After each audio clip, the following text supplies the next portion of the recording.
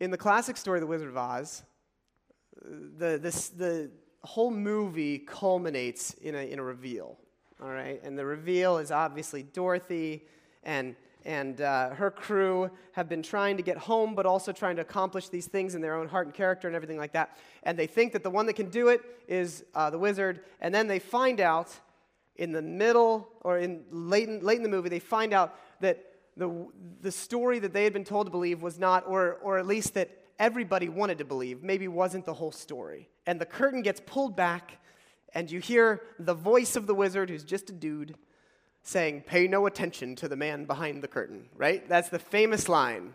Pay no attention to the man behind the curtain. The man behind the curtain is the one telling you to pay no attention to the man behind the curtain. And the concept is, interestingly, all of the people of Oz really kind of wanted to believe in this wizard as the story about who they were and how they came to be and everything like that.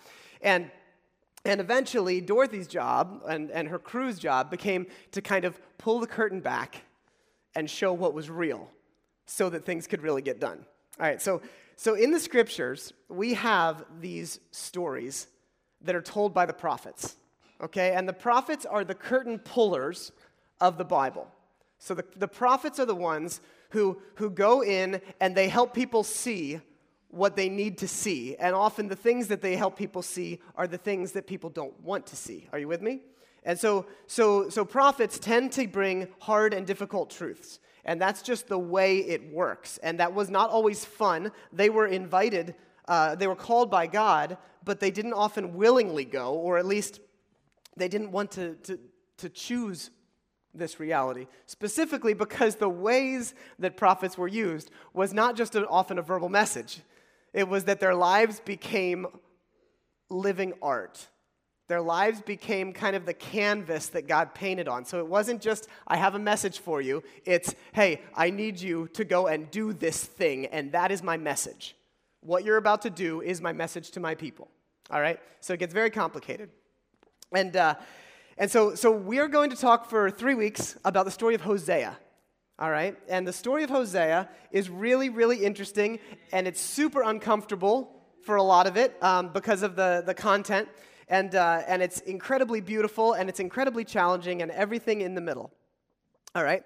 So before we get to this, let me just tell you a little bit about the background, because we're going deep Bible today, and I'll tell you why it's going to be worth it. But we're doing the deep dive just for a little bit here into culture and context and scripture and how complicated it all is.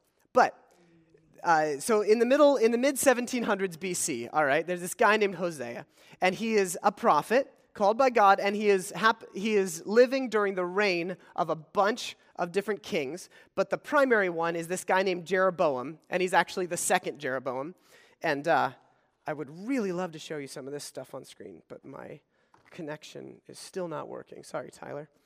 If it does, I'll let you know, but I might need you to have the less comfy seat. Oh, it's still comfy seats back there. Tyler's amazing. He's here like one of the first people, and he has a thankless job because the only time anybody notices him is when I need him or something's not going right. So yeah, just throw the picture up there. Thanks. And then if it comes, I'll let you know what else we need. Okay, so Jeroboam is... I'm going to try to do this I'll just let you guys figure out connecting the dots. Jeroboam is a king of Israel who things are going really well economically and militarily in the country, and he's giving a lot of lip service to God's faithfulness, and God's people are continuing to do all of the right worship things, but none of it is real.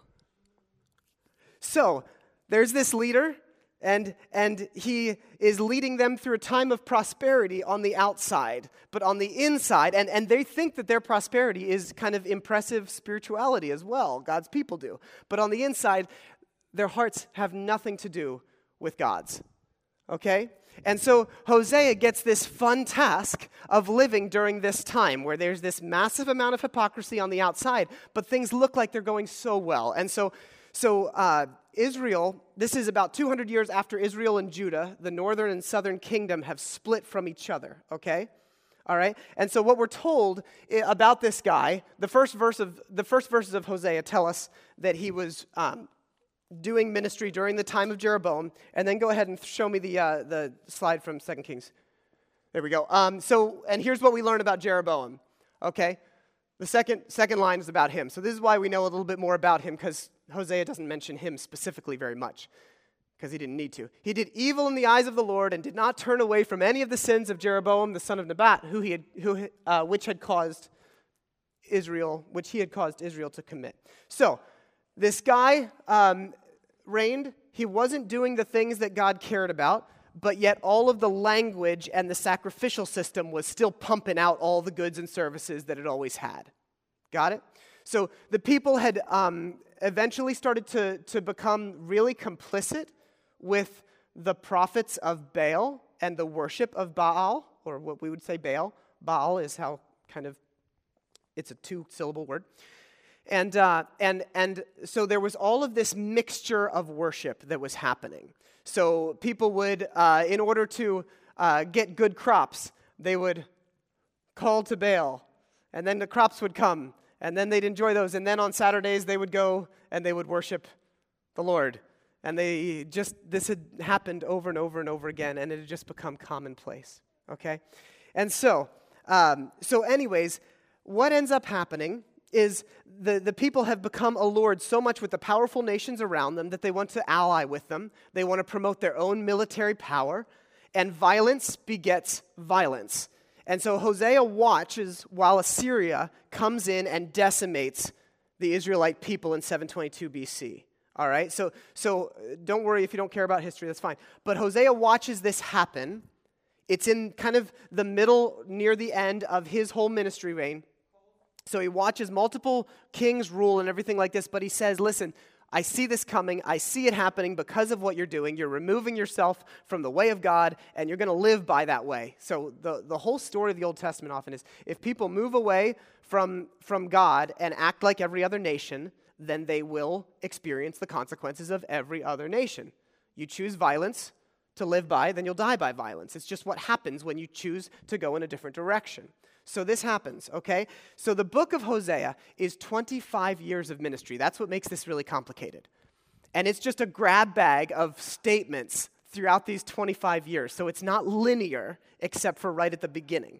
So as we look at Hosea, it's not like I can say, okay, we're going to go Hosea 1 through 5, Hosea 6 through 10, Hosea 11 through 15, or 14. So we're not going to do that, but instead we're going to look at different emphases of why the prophet Hosea is incredibly relevant to our understanding of God's character today. All right, so fair enough. Here we go. Every prophet has an image that drives their prophecies. Sometimes those images are literary devices, and like I said, sometimes they're real-life theater. But they all had this similar role of pulling the curtain back, right? To show what's true and what might become true if their destructive behavior continues. So, let's read Hosea, chapter 1. I'm just going to read it to you. Sometimes I've got stuff up there, but sometimes it's more fun to just let you hear it instead of, because we're not going to do a lot of word studies and stuff like that. The word of the Lord came to Hosea, son of Beeri, during the reigns of Uzziah, Jotham, Ahaz, and Hezekiah, which were the kings of Judah, and during the reign of Jeroboam, son of Jehoash, king of Israel. When the Lord began to speak through Hosea, the Lord said to him, "Go and marry a promiscuous woman and have children with her, for like an adulterous wife, this land is guilty of unfaithfulness to the Lord."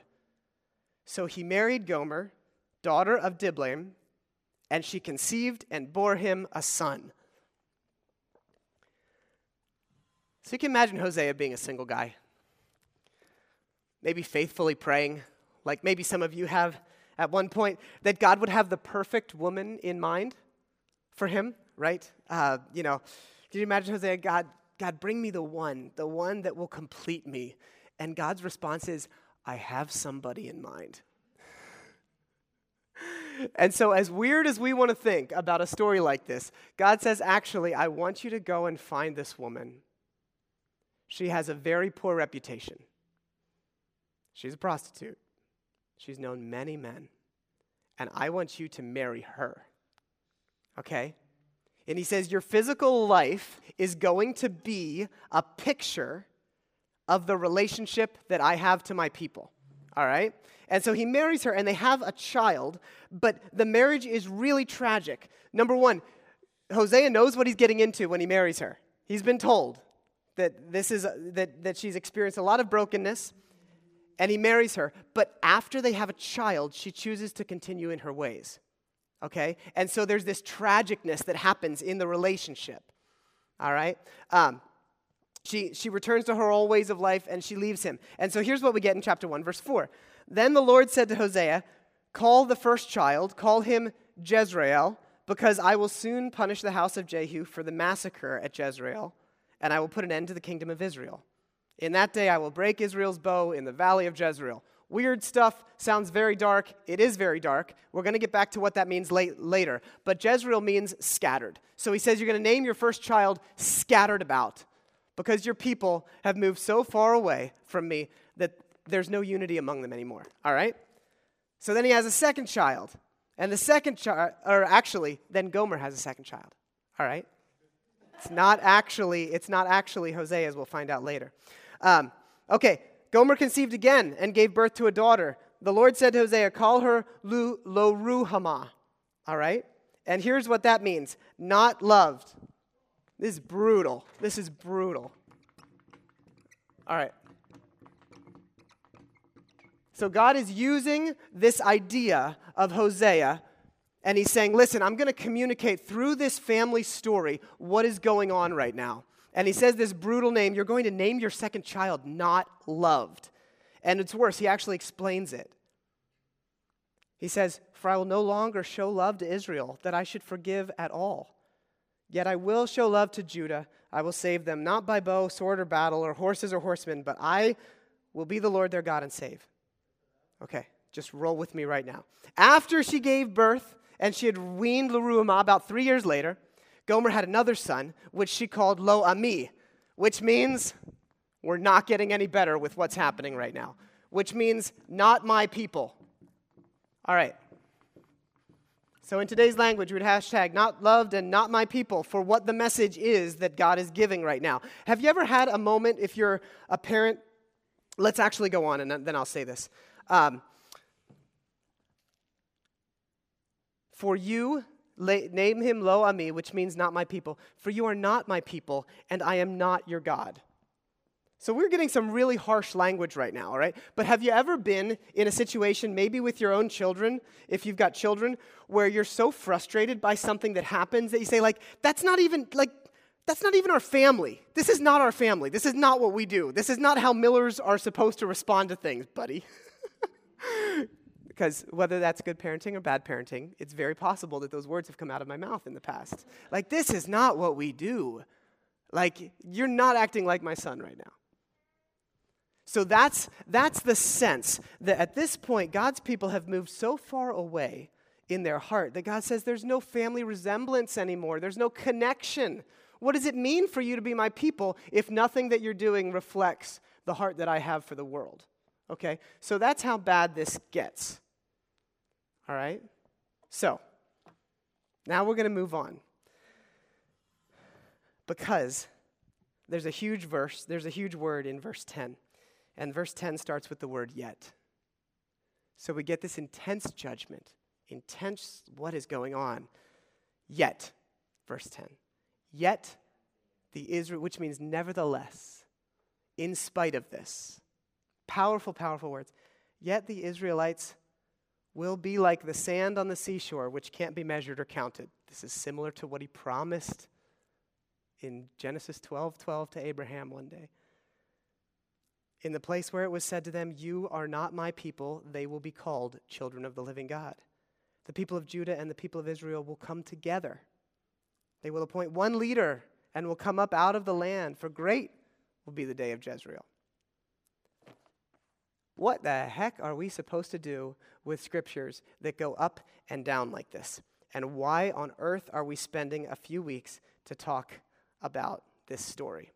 The story is because that yet is really important. Because after this happens, and after that declaration of you are not my people, which matched up with a Babylonian phrase that you would speak to the sons of a divorced woman or the children of a divorced woman to talk about disowning, okay? To say, you are not my son, is to say that there is a disconnection here that feels very permanent, okay? So God goes back and says, even though that's kind of the feeling that's going on right now, it's not the end of the story, okay? And what happens in chapter 3 is absolutely fascinating. So in chapter 3, we find out that Gomer has gone even after they've been married, and she has completely left the relationship, and the relationship is done. And then in chapter 3, here's what we have. The Lord said to me, go show your love to your wife again, even though she's loved by another man and is an adulteress. Love her as the Lord loves the Israelites, though they turn to other gods and love the sacred raisin cakes. Oh, girl, those raisin cakes. Some of you who have a relationship with Cinnabon can understand how raisin cakes, could lead you into idolatry. But no, raisin cakes were a reference to, in worship, to Asherah or Ishtar, two of the Babylonian gods. They were stamped and used as fertility worship and all this other stuff. So anyways, he's talking about idolatry. But here's the thing. I love that in the verse it says, go show your love to your wife again. So the command to Hosea is not go and take her back. It's go and show her your love again. So apparently, Hosea has this love. Even though he knew what he was getting into, he has this love for this woman. And God says, go show her your love again, despite all of this brokenness, despite running away. And so he does. So he receives her. All right? And so this image over and over, and we're just trying to establish this so that you understand the story. This image over and over again is that God has been faithful. But after coming to the promised land, God's people forgot their God and began to worship the Canaanite gods. Their lives stop reflecting the goodness of relationship, and there's anger, there's heartbreak, there's despair, but it's never without hope coming back over and over and over again. There's a natural consequence to withdrawing from God that we see in the book of Hosea, okay? And that is the natural consequence of withdrawing from God is that we don't experience the benefits of being with God. Does that make sense? The natural consequences of withdrawing from God, running away, is that we don't get the benefit of the beauty of the relationship with God. It's its own self-defining judgment. This is what happens. Okay. You lose the experience of being loved, of feeling loved, of being a part of a family, of feeling valuable, of feeling like you have infinite worth. There's so much of that reality in here. But with a story like this, I want to just take a moment and help us unpack some really strange things that happen in the book of Hosea that might make us a little bit uncomfortable, but are incredibly beautiful as well. And the first thing that we see over and over in the book of Hosea, all right, is that God is emotional. Have you ever thought about that phrase? I don't know how that makes you feel to think about that. I don't know if you like thinking that God is emotional or you don't like thinking God is emotional. One of the phrases that Christian culture loves to use is that God is unchanging. God is the same all the time. But when we're not careful, what that can become is God is this kind of stoic being that doesn't actually have feelings. God never changes. I don't like that phrase personally. God is always faithful. I love that phrase. God is constantly loving. I love that phrase. But what we see in the scriptures is a God who experiences feelings strongly, who gets so frustrated, who gets so full of love that he can't contain it over and over and over again. And so to understand the book of Hosea and how strange it is and how there's highs and lows that come intermittently all over the place is to understand and encounter a God that feels very deeply. I told you this wasn't linear, so we're going to jump to Hosea 11 real quick. And I want you to hear, in the midst of all of this frustration, and don't you understand you've broken relationship with me, and you're going to enter into destruction because of these things? Hold on. Listen to chapter 11, and just take it in as literary right now, as this beautiful piece of literature. For when Israel was a child, I loved him.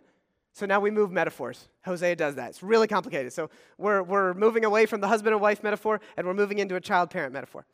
And it goes back later on in this chapter. When Israel was a child, I loved him, and out of Egypt I called my son. But the more they were called, the more they went away from me. They sacrificed to the Baals. They burned incense to images. It was I who taught Ephraim, which is the same as Israel, to walk, taking them by the arms, but they didn't realize it was I who healed them. I took them by the arms, but they didn't even realize my role. I led them with cords of human kindness, with ties of love. To them I was like one who lifts a little child to the cheek, and I bent down to feed them. Will they not return to Egypt, and will not Assyria rule over them because they refuse to turn? A sword has flashed in their cities. It will devour their false prophets and put an end to their plans. My people are determined to turn from me, even though they call me the Most High. I will by no means exalt them. But how can I give you up, Ephraim? How can I hand you over, Israel? How can I treat you like Admah? How can I make you like Zeboim? These are peoples who have been destroyed by violence. My heart is changed within me, and all my compassion is aroused. I will not carry out my fierce anger, nor will I devastate Ephraim ever again. For I am God and not a man, the Holy One among you.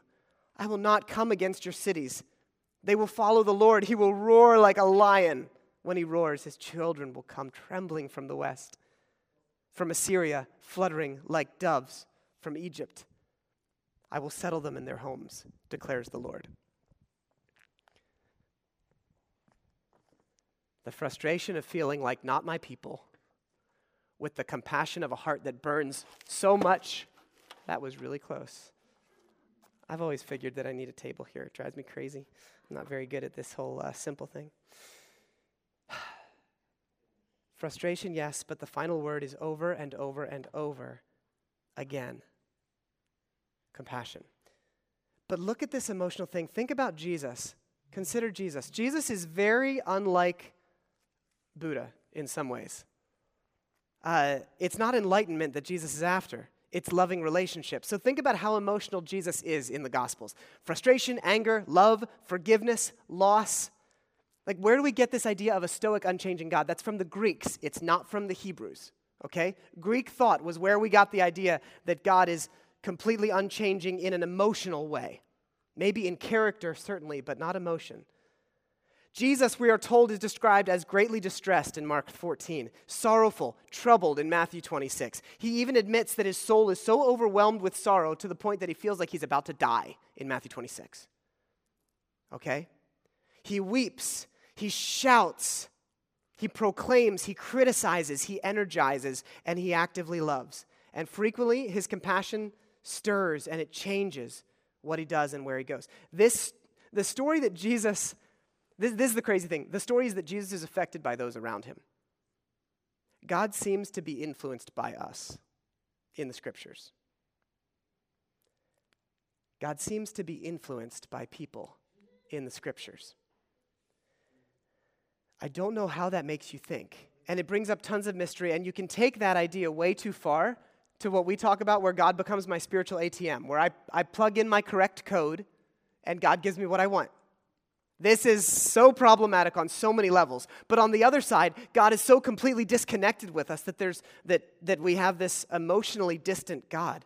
And I'm not sure if any of us really want that reality. So it might make you uncomfortable to know that the scriptural story over and over again is that God is affected deeply by people. But it's what the story is. And there's beauty to something like that. It's very, very fascinating. But it's important that we don't lose it. Jesus is stirred toward compassion because he sees the faith of people. God hears the people's cries throughout the Old Testament, and he turns in a different direction. This is the story. So if it makes you uncomfortable, it's okay. But I would suggest that if we want to have a healthy relationship with Jesus, we have to start thinking about God as being an emotional being. We're told in the book of Luke that when one sinner who's walking away from God turns toward God, that's what repent means, turns toward God, turns toward the way of love, turns toward receiving grace, turns toward loving the world actively in the way of the kingdom, that there is rejoicing in heaven. There is jumping up and down in the angelic realm, that God is fist pumping. This is the story that we get according to the Gospels, that when people turn toward God, there is like crazy celebration, emotional joy. That's the story. So we get an emotional God. But it's more than just God being emotional. I want to bring you back to one passage that I might have somewhere here. Right there. There it is. Okay, I want to bring you back to this passage that was really weird where God tells Hosea to go back. Go show love to your wife again, though she's loved by another man and is an adulteress, okay? So we didn't show you the second part of the story. So I bought her for 15 shekels of silver. Why does he buy her? 15 shekels is half the cost of a normal female slave. He goes and he finds his wife, his former wife, and she's owned by another, but she's not even owned as a slave. She's just owned to be able to do the bidding of the man that she has been purchased by. Okay? And so what we're seeing here is that nobody puts any value of worth on her. 15 shekels is like pennies. So he buys her because he buys her in the midst of her being worthless to anybody else, except for someone who wants to use her or someone who has such a deep love that they will reclaim her. And then I told her, you're to live with me many days. You must not be a prostitute or be intimate with any man, and I'll behave the same way toward you. This is the interesting thing. We're not going to get into this too deeply. But what God says is, hey, there's going to be a long period of reconnecting. And by purchasing in the cultural world, Hosea would have certain rights to Gomer, to her body.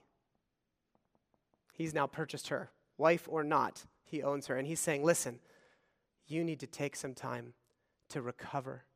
And there's going to be even distance between us for a season. And I'm not going to push myself on you either. I will wait. I will be patient with you. It's a fascinating little glimpse of the story. This reconnection comes at great cost to Hosea, not because of the shekels, but because of the relationship. So one of the interesting things that we see in this story is that God is willing to suffer for the sake of maintaining relationships. God is willing to have his heart broken over and over again in this story. Gomer struggles to be able to grasp what it means to be in a relationship with Hosea. She has habits that she continues to go back to. And Hosea says, you know what, not only am I going to bring you back and I'm going to deal with all of that emotional baggage, but I'm going to deal with the fact that my reputation is now tarnished by being connected with you. Do you understand that? Do you understand the idea that what we're encountering is a God who is willing to have his reputation tarnished for the sake of maintaining relationship with unfaithful people? Does that make sense? The idea that the God that we encounter in Hosea is a God that is willing to suffer. Part of this suffering is the willingness to be humiliated. Dorothy Sayers says that Jesus suffered 3 humiliations: the incarnation, becoming human, the cross, and then the church. Because sometimes the church ends up being a bit like Israel, where despite the love of God, the church gets off keel and becomes drunk on power or political influence or backbiting or missing the joy of what God's all about for the sake of judgment and drawing lines about who gets to be in or out. And one of the interesting things that we see in the story is that God's faithfulness represents a God that's willing to continue with us no matter what, to continue to be faithful even when people are faithless. But that can often come at great cost. I want to explain what I mean by this because the story of Hosea's heartbreaking faithfulness is the fact that God bears the hurt of those that he loves at great cost. This is a sin-bearing God. You might have heard this before, but the glimpse that Hosea gives us of a God who is willing to bear his lovers' sins is how we start to understand Jesus through the New Testament. I'm going to try to help us understand this because I feel like in some ways this could take us down a path that is problematic because we don't have enough time to talk about it. But we're going to do it for just a second anyways. The idea that God suffers is so central to the Scriptures but we often don't quite understand how God suffers because much of the Bible makes it look like God is just punishing all the time. Are you with me on that? Like the suffering nature of God, we only see here and there in the Old Testament maybe, and then we see it very much in Jesus. But what does it mean if we have a theology that says, listen, Jesus, as the scriptures say, is the full culmination of all that we understand about God, okay? Jesus is not the nice guy part of God. Jesus is the radiance of God, Hebrews says, and the exact representation of his being.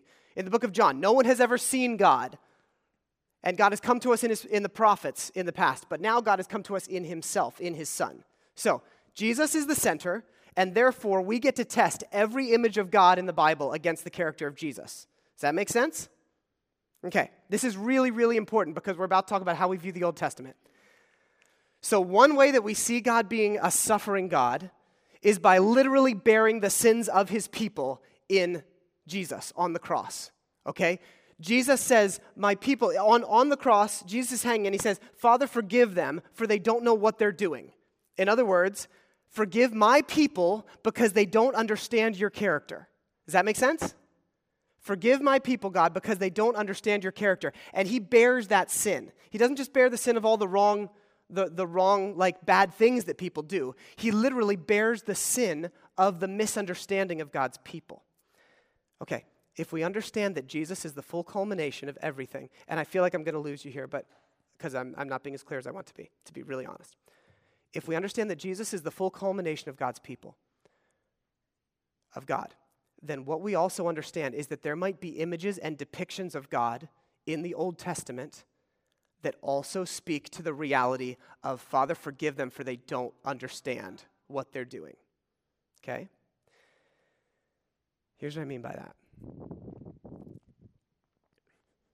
Sometimes the way God bears our sins. We see Hosea suffering because he links himself up a second time with someone who gives him a bad representation, a bad reputation. That's your wife, Hosea? That's your wife? You must be a certain kind of person, right? Okay, so throughout history, we see images of God linking up with people.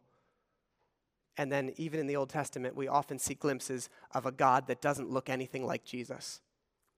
And part of the sin-bearing nature of God is that God is willing to take on a representation of himself that isn't actually true and bear his people's sins for the sake of eventually moving us toward Jesus. How many of you are completely confused with what I just said? Because it's okay if you are. Okay, so here's what I mean. The beginning, I told you about Hosea 1. I want you to look at the bottom. Hosea 1, he says, listen, God is declaring judgment on Jezreel, or on the house of Jehu, okay? You don't need to care about anything else, except for in 2 Kings, what ends up happening is commanded by God. Jehu goes and slaughters all these people at Jezreel because Elijah comes to him and says, God told me to tell you this. The word of the Lord declares it. And then later in Hosea, we get an image where Hosea says, you're going to experience all this brokenness because of the wrong that you did at Jezreel. God commands it. Hosea is doing some self-correcting right now. Hosea is actually saying that's not the character of God. You got it wrong. And so the way that we go ahead and journey through a sin-bearing God is by understanding that sometimes God bears the sins of being misrepresented, even in the Scriptures. I'm not trying to destroy your love of the Scriptures. In fact, I have an incredibly high view of the Scriptures, including the inspiration of the Scriptures as being divinely inspired. However, we have to understand that if we are to believe that Jesus is the exact representation of God's character, that part of God being a loving, sin-bearing God means that sometimes he bears the reputation of his people when they get it wrong. He still accepts that linkage. Scholar Greg Boyd says this, knowing what we know about God through his self-revelation on Calvary, on the cross, we ought to be able to discern the true character of God in the depths of even the most seriously distorted portraits of God in the Old Testament. God was bearing the sinful perspectives of his covenant people, including the horrifically violent concepts they had of him. He was accommodating their hard-heartedness of his people, stooping to their level to move his people in the right direction. The fact that God was willing to stoop in this fashion and bear the sin of his people reveals God's true character, anticipating the revelation of God ultimately revealed on the cross. So even the depictions of God in the scriptures that look nothing like Jesus, we can understand are actually a part of God bearing a mischaracterization of what was ultimately true in order to continue the relationship. This is what we see in Hosea. Going back and taking in Gomer again and saying, I don't care what you think of me, I'm going to continue to walk with her until she gets it.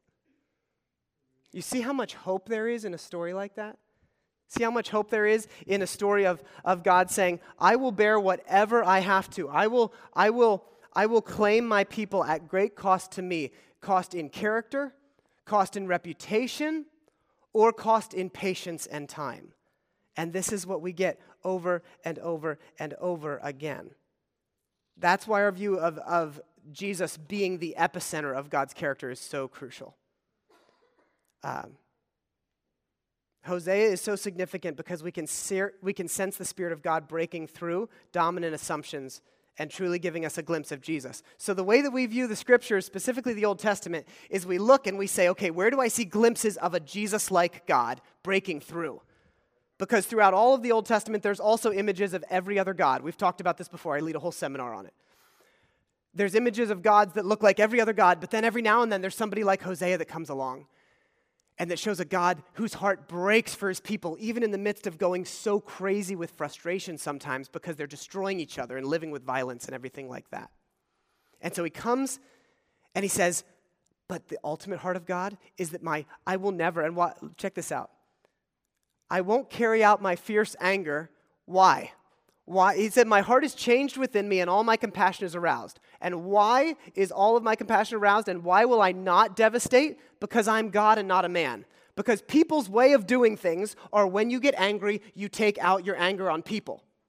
People's way of doing things are I go to war with you when we disagree. Whether that's emotionally within my own family or whether that's between countries. That's the way of mankind. And God says, why am I going to not act on my frustration and anger? Because I'm God, not a man. That's the way you would do it. My compassion always overrides my judgment. Oh, that's beautiful. For I am God and not a man. So we get these images of the frustration of a parent or a spouse who loves their spouse so much, even though their spouse is running in the exact opposite direction and says, I will continue to work for you. I will claim you back no matter what the cost is, even though it frustrates me to no end sometimes, even though I feel rage and anger even. We don't like that idea. But Jesus definitely felt rage, friends. He just didn't act on it against people because he was always overcome with compassion. That's the character of God that we see emerging in Hosea. That's the character of God that we see in Christ. The idea that God suffers is something that was not new to Jesus or a surprise to him. In Luke 9, he says, the Son of Man must suffer many things and be rejected by the elders, the chief priests, and the teachers of the law, and he must be killed and on the third day raised to life. He understood that part of the character of God meant suffering on behalf of his people. Hebrews 12 says this, and let us run with perseverance the race marked out for us, fixing our eyes on Jesus. What does it say about Jesus? Endured the cross. Why? Because of joy. For the joy set before him, he endured the cross, scorning its shame, and sat down at the right hand of the throne of God. Think about that. Jesus suffers because of joy. That's how much God longs for a relationship with his people. Because suffering with them, suffering for them brings reconciliation. And because it brings reconciliation and togetherness, then it's all worth it, according to God. It's always worth it if the end goal is connection. So that's the story today. Hosea reveals at the beginning of the story here a God who feels, who is emotional. And he feels unending love and faithfulness for you, even in the midst of frustration, even in the Old Testament story. And God is willing to suffer, to bear pain, God's own pain and our sin, if that's what it takes to connect with us. It is a reflection of Jesus that shows us the consistent character of a God who is actually overcome with love, not with judgment. So maybe the helpful thing for you today is to grasp how passionately you are loved by God, how emotional God gets as the spouse of his people. Maybe that's what you need to walk away with. And I think until that happens, we struggle with being motivated to be transformed. If I don't feel like I am loved passionately, it's really hard for me to want to change at all. I just don't feel motivated. Maybe if you feel like you're worthless, you'll be motivated to change. But most of the transformation in our lives come from when we feel deeply loved and invited into something better. And so until we realize how passionately God loves us in a very internal, personal way, it becomes difficult for us to ever move in the right direction because we're just crushed by judgment, crushed by disappointment, thinking that God is just never overcome with compassion for us, only annoyed, only irritated at us all the time. So maybe that's what you need to do. The way that we leave idols behind in our lives is by understanding that God is deeply, deeply in love with his people and will never give up on them. And secondly, maybe we need to understand that God's willing to suffer for us, that God will do the painstakingly patient work of waiting for us as we grow out of destructive attitudes and actions. This has to be personal. We will talk a lot about how later in Hosea, justice and worship are connected. We'll talk about that in a few weeks. And justice and worship are the same thing. You can't have one without the other. That's about living our lives out there. But the first story is about God's radical love for us and living our lives in here, and how that changes us when we receive a God who is radically faithful in those ways. So we're just going to take a moment, pause, pray, and then I can hopefully help clarify everything that I've confused over the last half hour. So let's just be still. God, this is a complicated story and book, but we sense that you're up to something in it. Please help us to grasp the beauty of a story that circles around and ends with compassion consistently. Help us to understand your character in the midst of it. Amen.